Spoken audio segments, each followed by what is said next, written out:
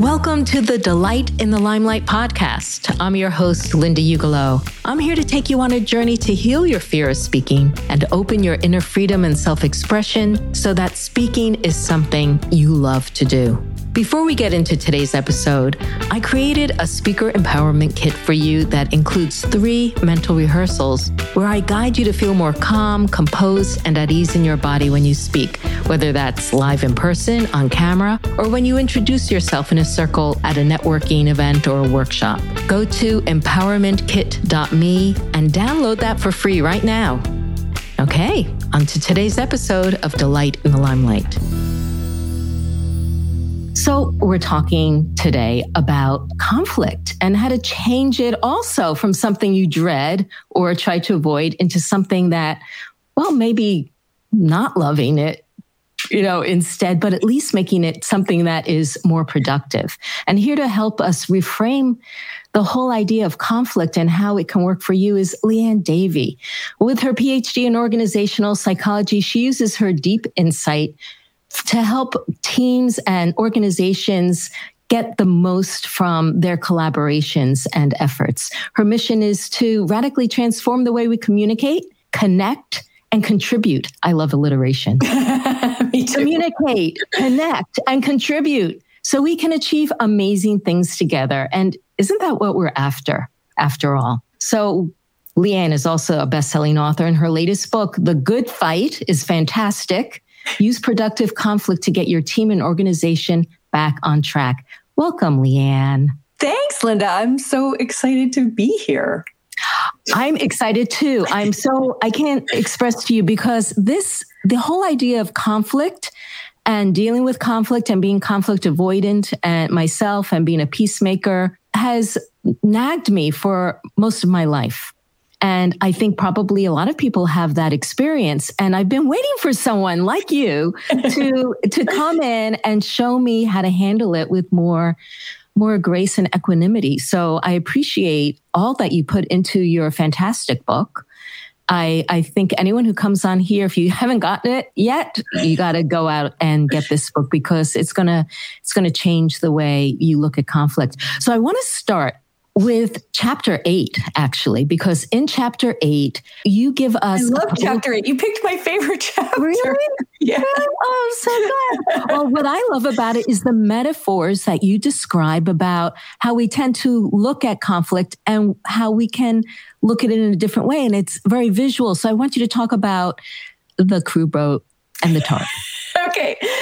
So one of the things that makes, if you want to set Leanne off and really get me angry, it's with all of the language and imagery and metaphor for teamwork, which seems to be about rowing. And so many people have seen those accessories posters with the crew rowing on the calm water and the synchronized ripples. I'm like, I don't know what team you're on. I was never on a team that was like that. And the language of that is, we're all in the same boat. Don't rock the boat. We should all be pulling in the same direction.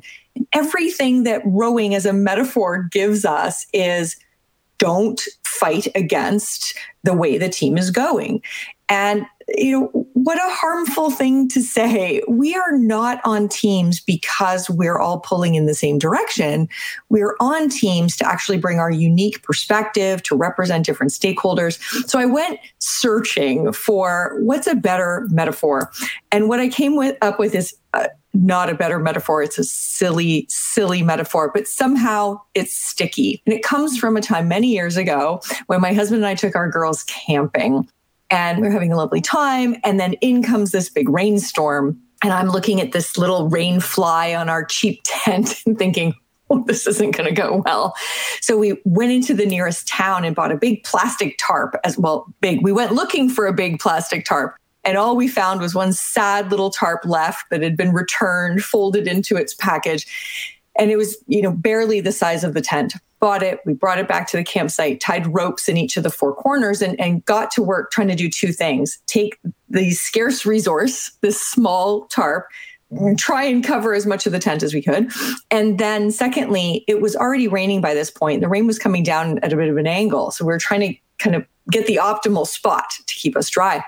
And as this was happening, my husband started pulling a little too hard on his, trying to make sure it was tight. But of course, our 5-year-old at the time was opposite to him.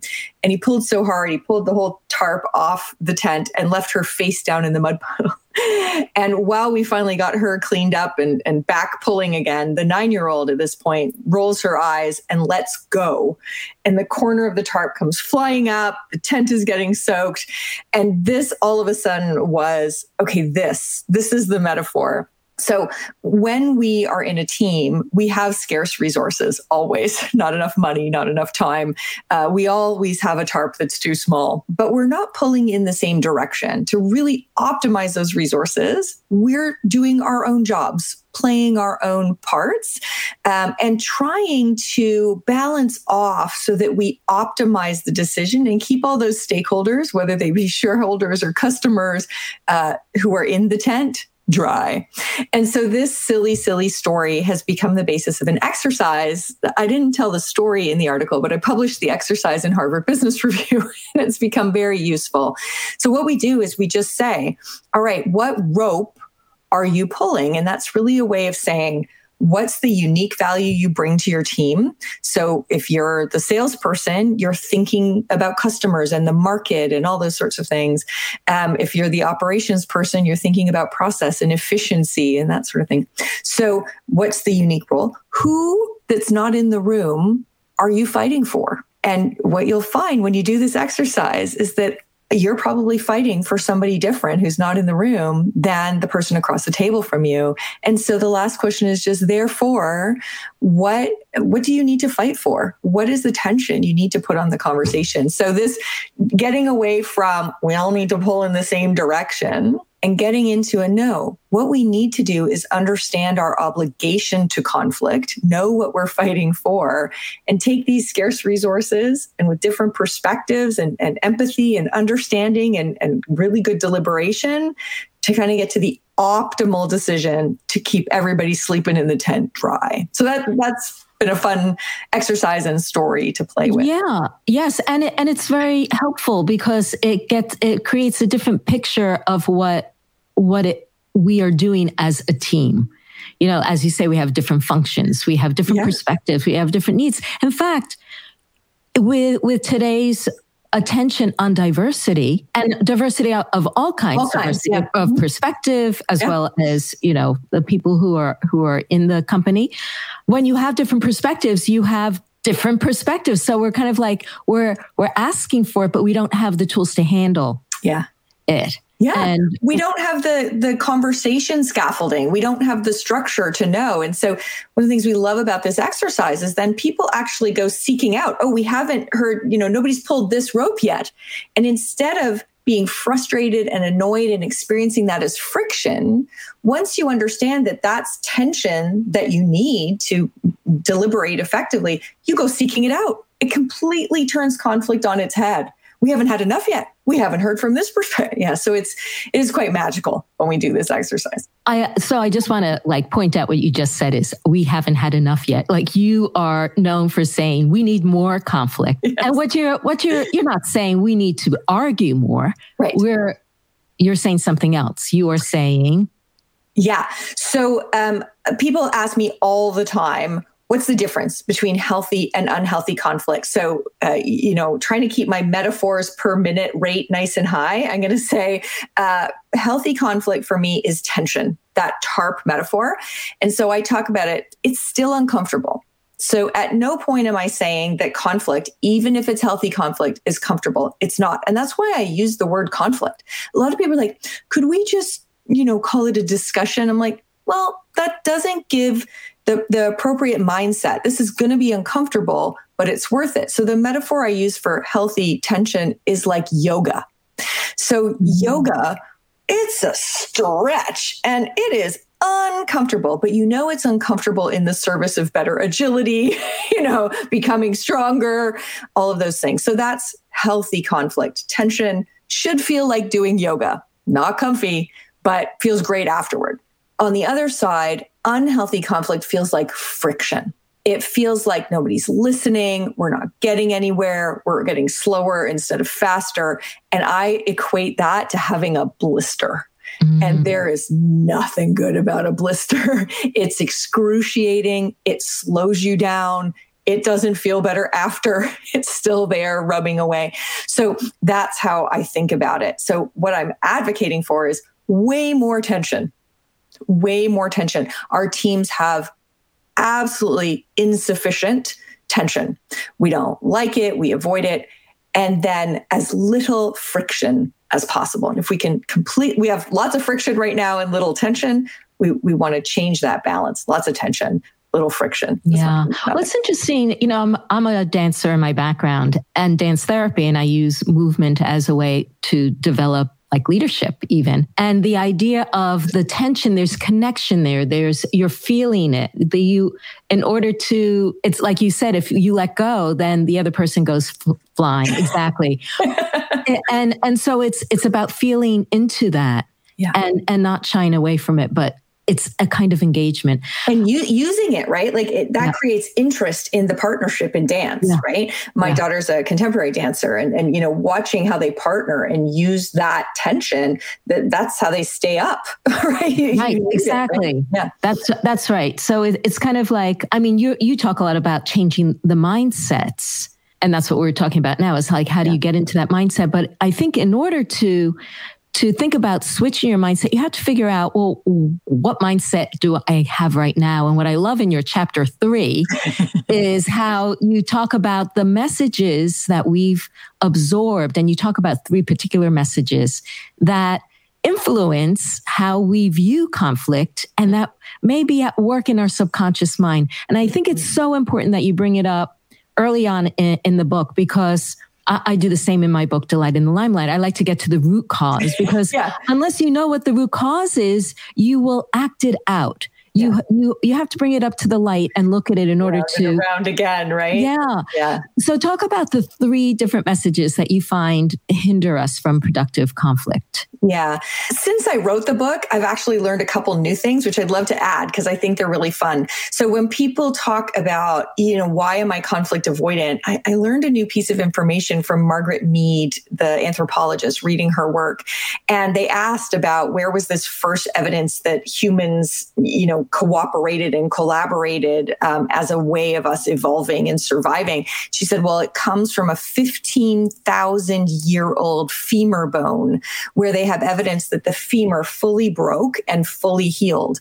She said, so that means 15,000 years ago, there was somebody at least 6 weeks where that person was protected by other people, where other people got them food and all those sorts of things.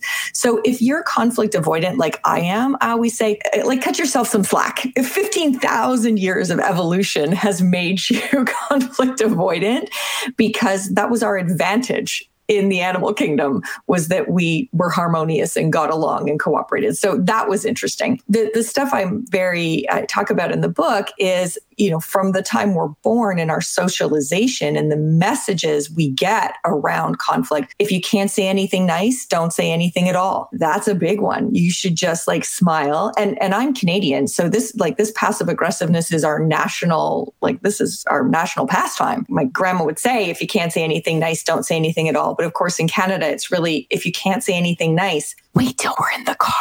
It's a passive aggressiveness.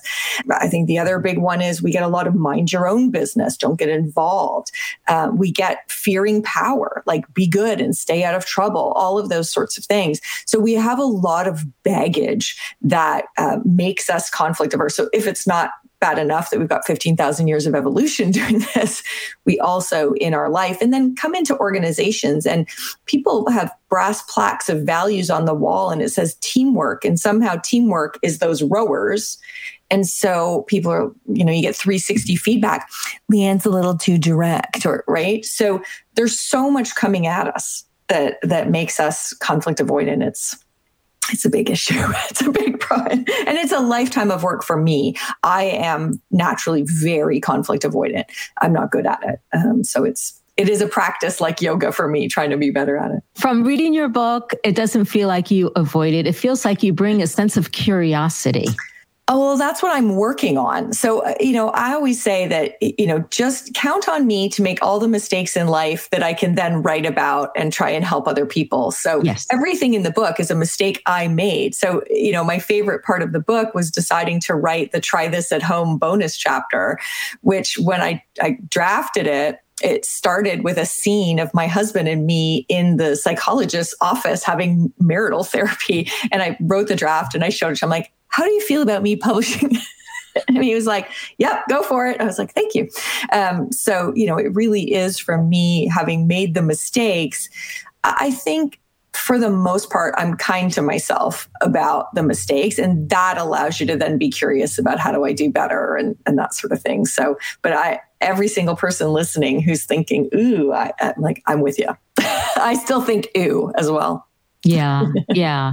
I know that for many years, I had difficulty even having simple conversations with people who didn't share my views. Yeah. I find that's getting hard again. Yeah. Yeah. It is getting hard again. Yeah. So I just want to point out that about these messages, one way that I have found helpful to handle what these messages were is that we're in a process through our culture, we're evolving. Mm-hmm. Things that were of the norm 50 years ago are no longer. We've got new norms. And there has been an evolution, I think, of consciousness and awareness and mindfulness. And I feel that, like with all those messages, like if you don't have anything nice to say, don't say anything at all. I sort of feel that must have been in a movie or something. And everybody picked up on it. It was in the zeitgeist, wasn't it? Just right. Maybe kind of a 50s Pleasantville zeitgeist or something. Right. And so it's not like it's a bad thing, but it's just limited and it's misguided in its impact because people were, I do value kindness. Yeah, as I know you do too. I just to that. Yeah. So if you have to say something not nice, say it kindly. Exactly. Yeah. So I love your distinction in the book about that it is kind to speak up. Yeah, absolutely. Yeah. And it's, my friend Stephen Chudletsky has a book coming out called Speak Up. And he's talking about in organizations, the risk. The first chapter is really exciting because it gets into the Boeing 787 MAX story of what happens when if you can't say anything nice, don't say anything at all, becomes an organizational crisis that leads to loss of life and that sort of thing. We know that's how I first got into industrial organizational psychology. I was a second year undergraduate student and I lucked into a class on IO psychology and we were studying the Space Shuttle Challenger disaster. And how did people in NASA know that those O-rings were not safe and that space shuttle still take off on the launch pad that morning, right? So, when you get to speak up, and Stephen's book really pulls this out, if we aren't good at conflict, the stakes can be extremely high, high. Yes. Yeah. And by the way, I am going to have Stephen or Shed coming up. Yeah, so I've known Shed since he was 21, since before he was Shed. So he's still Stephen to me, but yeah, I should Shed. Yes. Yeah. He's going to be on the show. That's amazing. Yes. I don't have my calendar in front of me, but soon. Keep your eyes open for that. And I want to circle back to like these three mindsets. One is if you don't have anything nice to say, don't say anything at all. The second one is don't butt into other people's business. And what I appreciate about this is that I think a lot of people do see conflict. We see bullying, let's say in school, or we see other kids doing things we're not comfortable with. We don't say anything because we don't have the words to say it. Mm-hmm.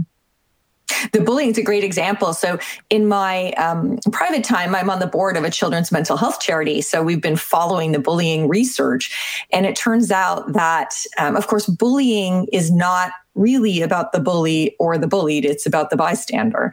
And without the bystander to, become aroused and give feedback to the bully, bullying doesn't happen. And so Deb Pepler does this amazing research where they actually had cameras on school playgrounds so they could monitor these things.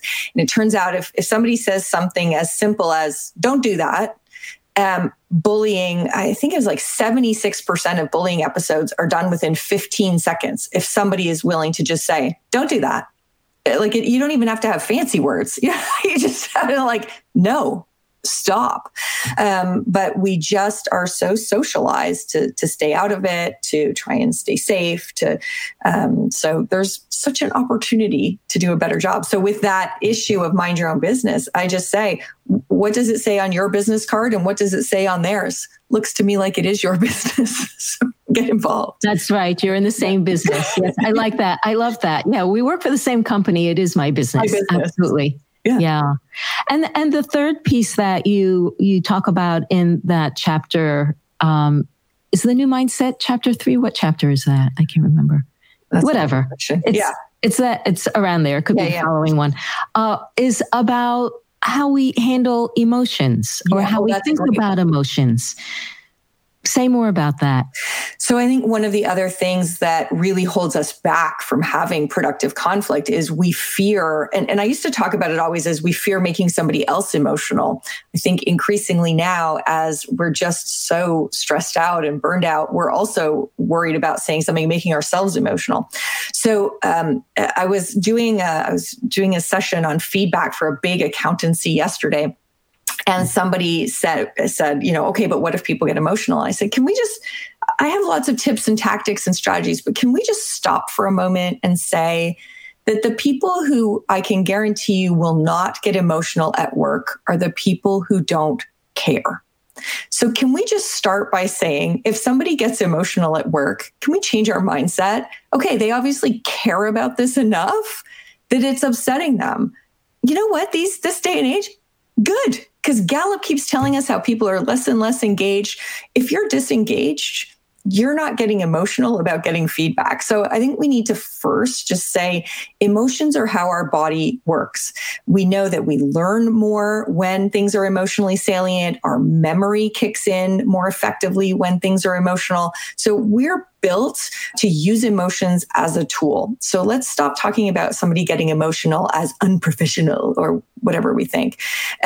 So if we can start there, and then we can say, the other thing that I think folks get wrong is that they think the emotion is the issue. And the emotion is never the issue. So I say, think about emotion kind of like pain. So it's a symptom of an injury, but it's not the injury. And I think for a lot of folks, especially in leadership, management people, they think the emotion is the injury. And so if we can say, okay, no, it's just the pain. So what that they care about, what that they value is being injured in this? Is it their sense of confidence? Is it their sense of contribution or belonging or any of these other things? So really, if we're afraid of emotion, we're not going to get to the root of issues. So one of the quotes that I love most from the book is facts don't solve fights. And oh my goodness, through COVID, it was so painful watching Facebook be this place where people were like, you need to wear a mask. And this study says wear a mask. Well, my aunt was wearing a mask in a room and she's still like, okay, let's stop throwing studies and facts at one another, because what's happening is actually there's an injury being done to something we value, whether that's freedom or liberty or collective interest or whatever. So I think if we fear emotions, we're never going to be good at productive conflict because facts don't solve fights. We got to get through the emotions down to what's the actual injury. And that's where we're going to have breakthroughs. So yeah, it's such an important topic. And another interesting thing I'm finding now is for a long time, I was trying to help people deal with if they saw emotion in the form of tears and how not to freak out and phone 911 if someone was crying. But interestingly, I think we've moved the needle on that a fair bit. But now what's interesting is we're very uncomfortable if someone yells. And I said, well, why is it, if we're trying to get to a more humane workplace where emotions are part of the mix, why is it okay for one version of a hormonal override emotion to be tolerable and another one not to be? So now and this is testy waters. I've done this with a few keynote audiences and they're like, ooh.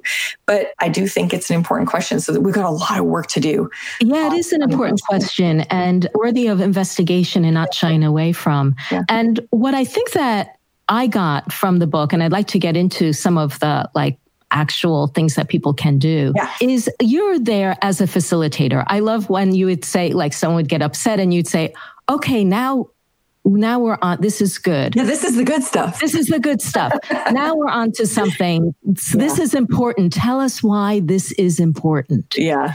And how you use these different layers of whether it's facts or emotions to get down to the values and to put them out what you call as truths, that everyone agrees that, of course, we want our customers to feel taken care of. Everyone agrees we want, people be able to speak up or work more productively, or, these things are not the issue.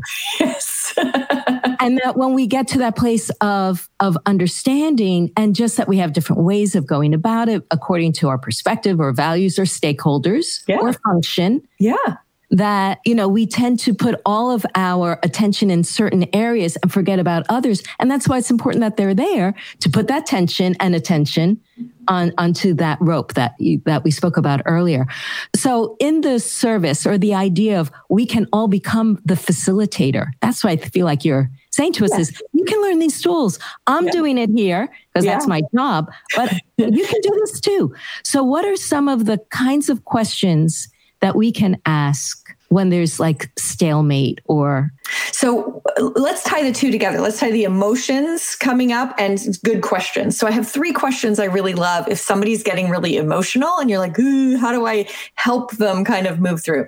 So one of the things we see is people get angry or frustrated or upset, and they'll talk about all that's not working. If we did that, this would go wrong and this would go wrong, right? And my favorite little tiny question, just, what do you need?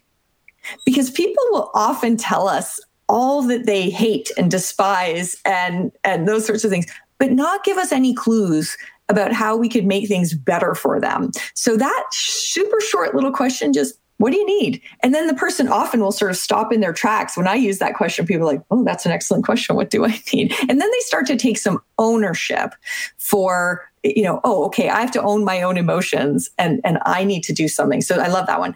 If the person is stuck in the past with an old grudge or resentment or whatever else, my favorite question then is, where from here? And I use that question all the time. Well, and then she said this, and then in 1992, we tried, okay, where from here? And where from here is great because I'm not going to fight with them about whether what they're saying and their grievance is true. I'm just going to say, okay, even if it is true, where are we going next? How do we get forward momentum? That's a good one. And if you get somebody who's in the but, I love, okay, what do we still need to solve for? And so these short little questions, and everybody listening can use these questions, sprinkle them into, and it really can be that easy. Just little ways of making people feel heard, making them feel acknowledged, but just that little hand on the back to just be like, okay, let's keep going. So, yeah. So we have a question here from Kim. Isn't it kind to provide compassionate, honest, candid feedback? Kim and I were talking on another post yesterday. Yes, it is. But here's the work that I've been doing lately. This was the session I was doing with the accountancy yesterday. What most people think is feedback is only judgment. So we throw judgment at one another all the time. Your presentation was too rushed. Your work is sloppy. All of that is judgment. None of it is feedback. So I think feedback, and so I'm going to define feedback as giving somebody novel information about the impact of their behavior on you.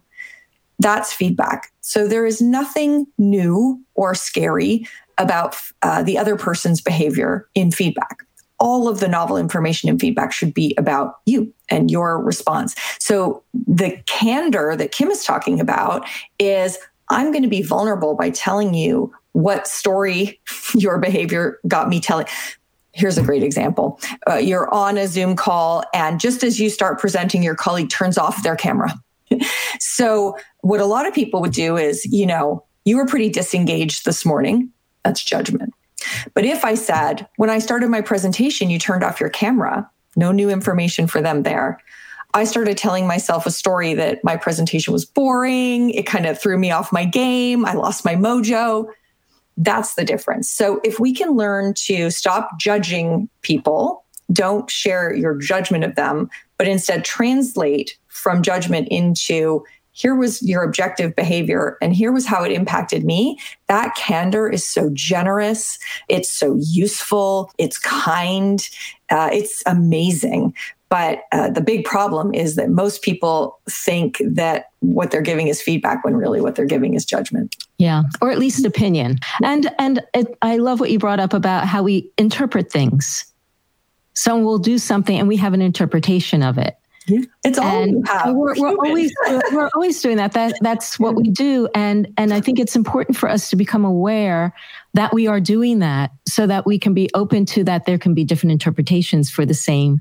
Yeah. So you alluded earlier to the two truths in chapter 6, right? The two truths strategy is to not fight like we're on the last chair of musical chairs and there's only one thing that can be right, but instead to get to helping the other person articulate their truth.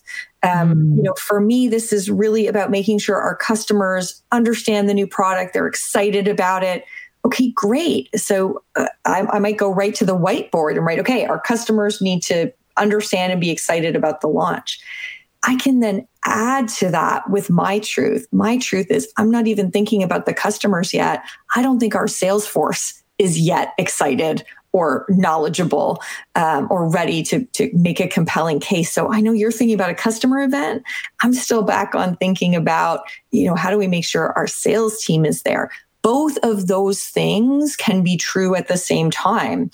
Then all we're doing is algebra. We got, your equation and my equation, and we got to solve for the unknown. All right, what's a plan that would allow us to take both of these truths into account? So that two truths strategy in the conflict strategies for nice people chapter is a really important one.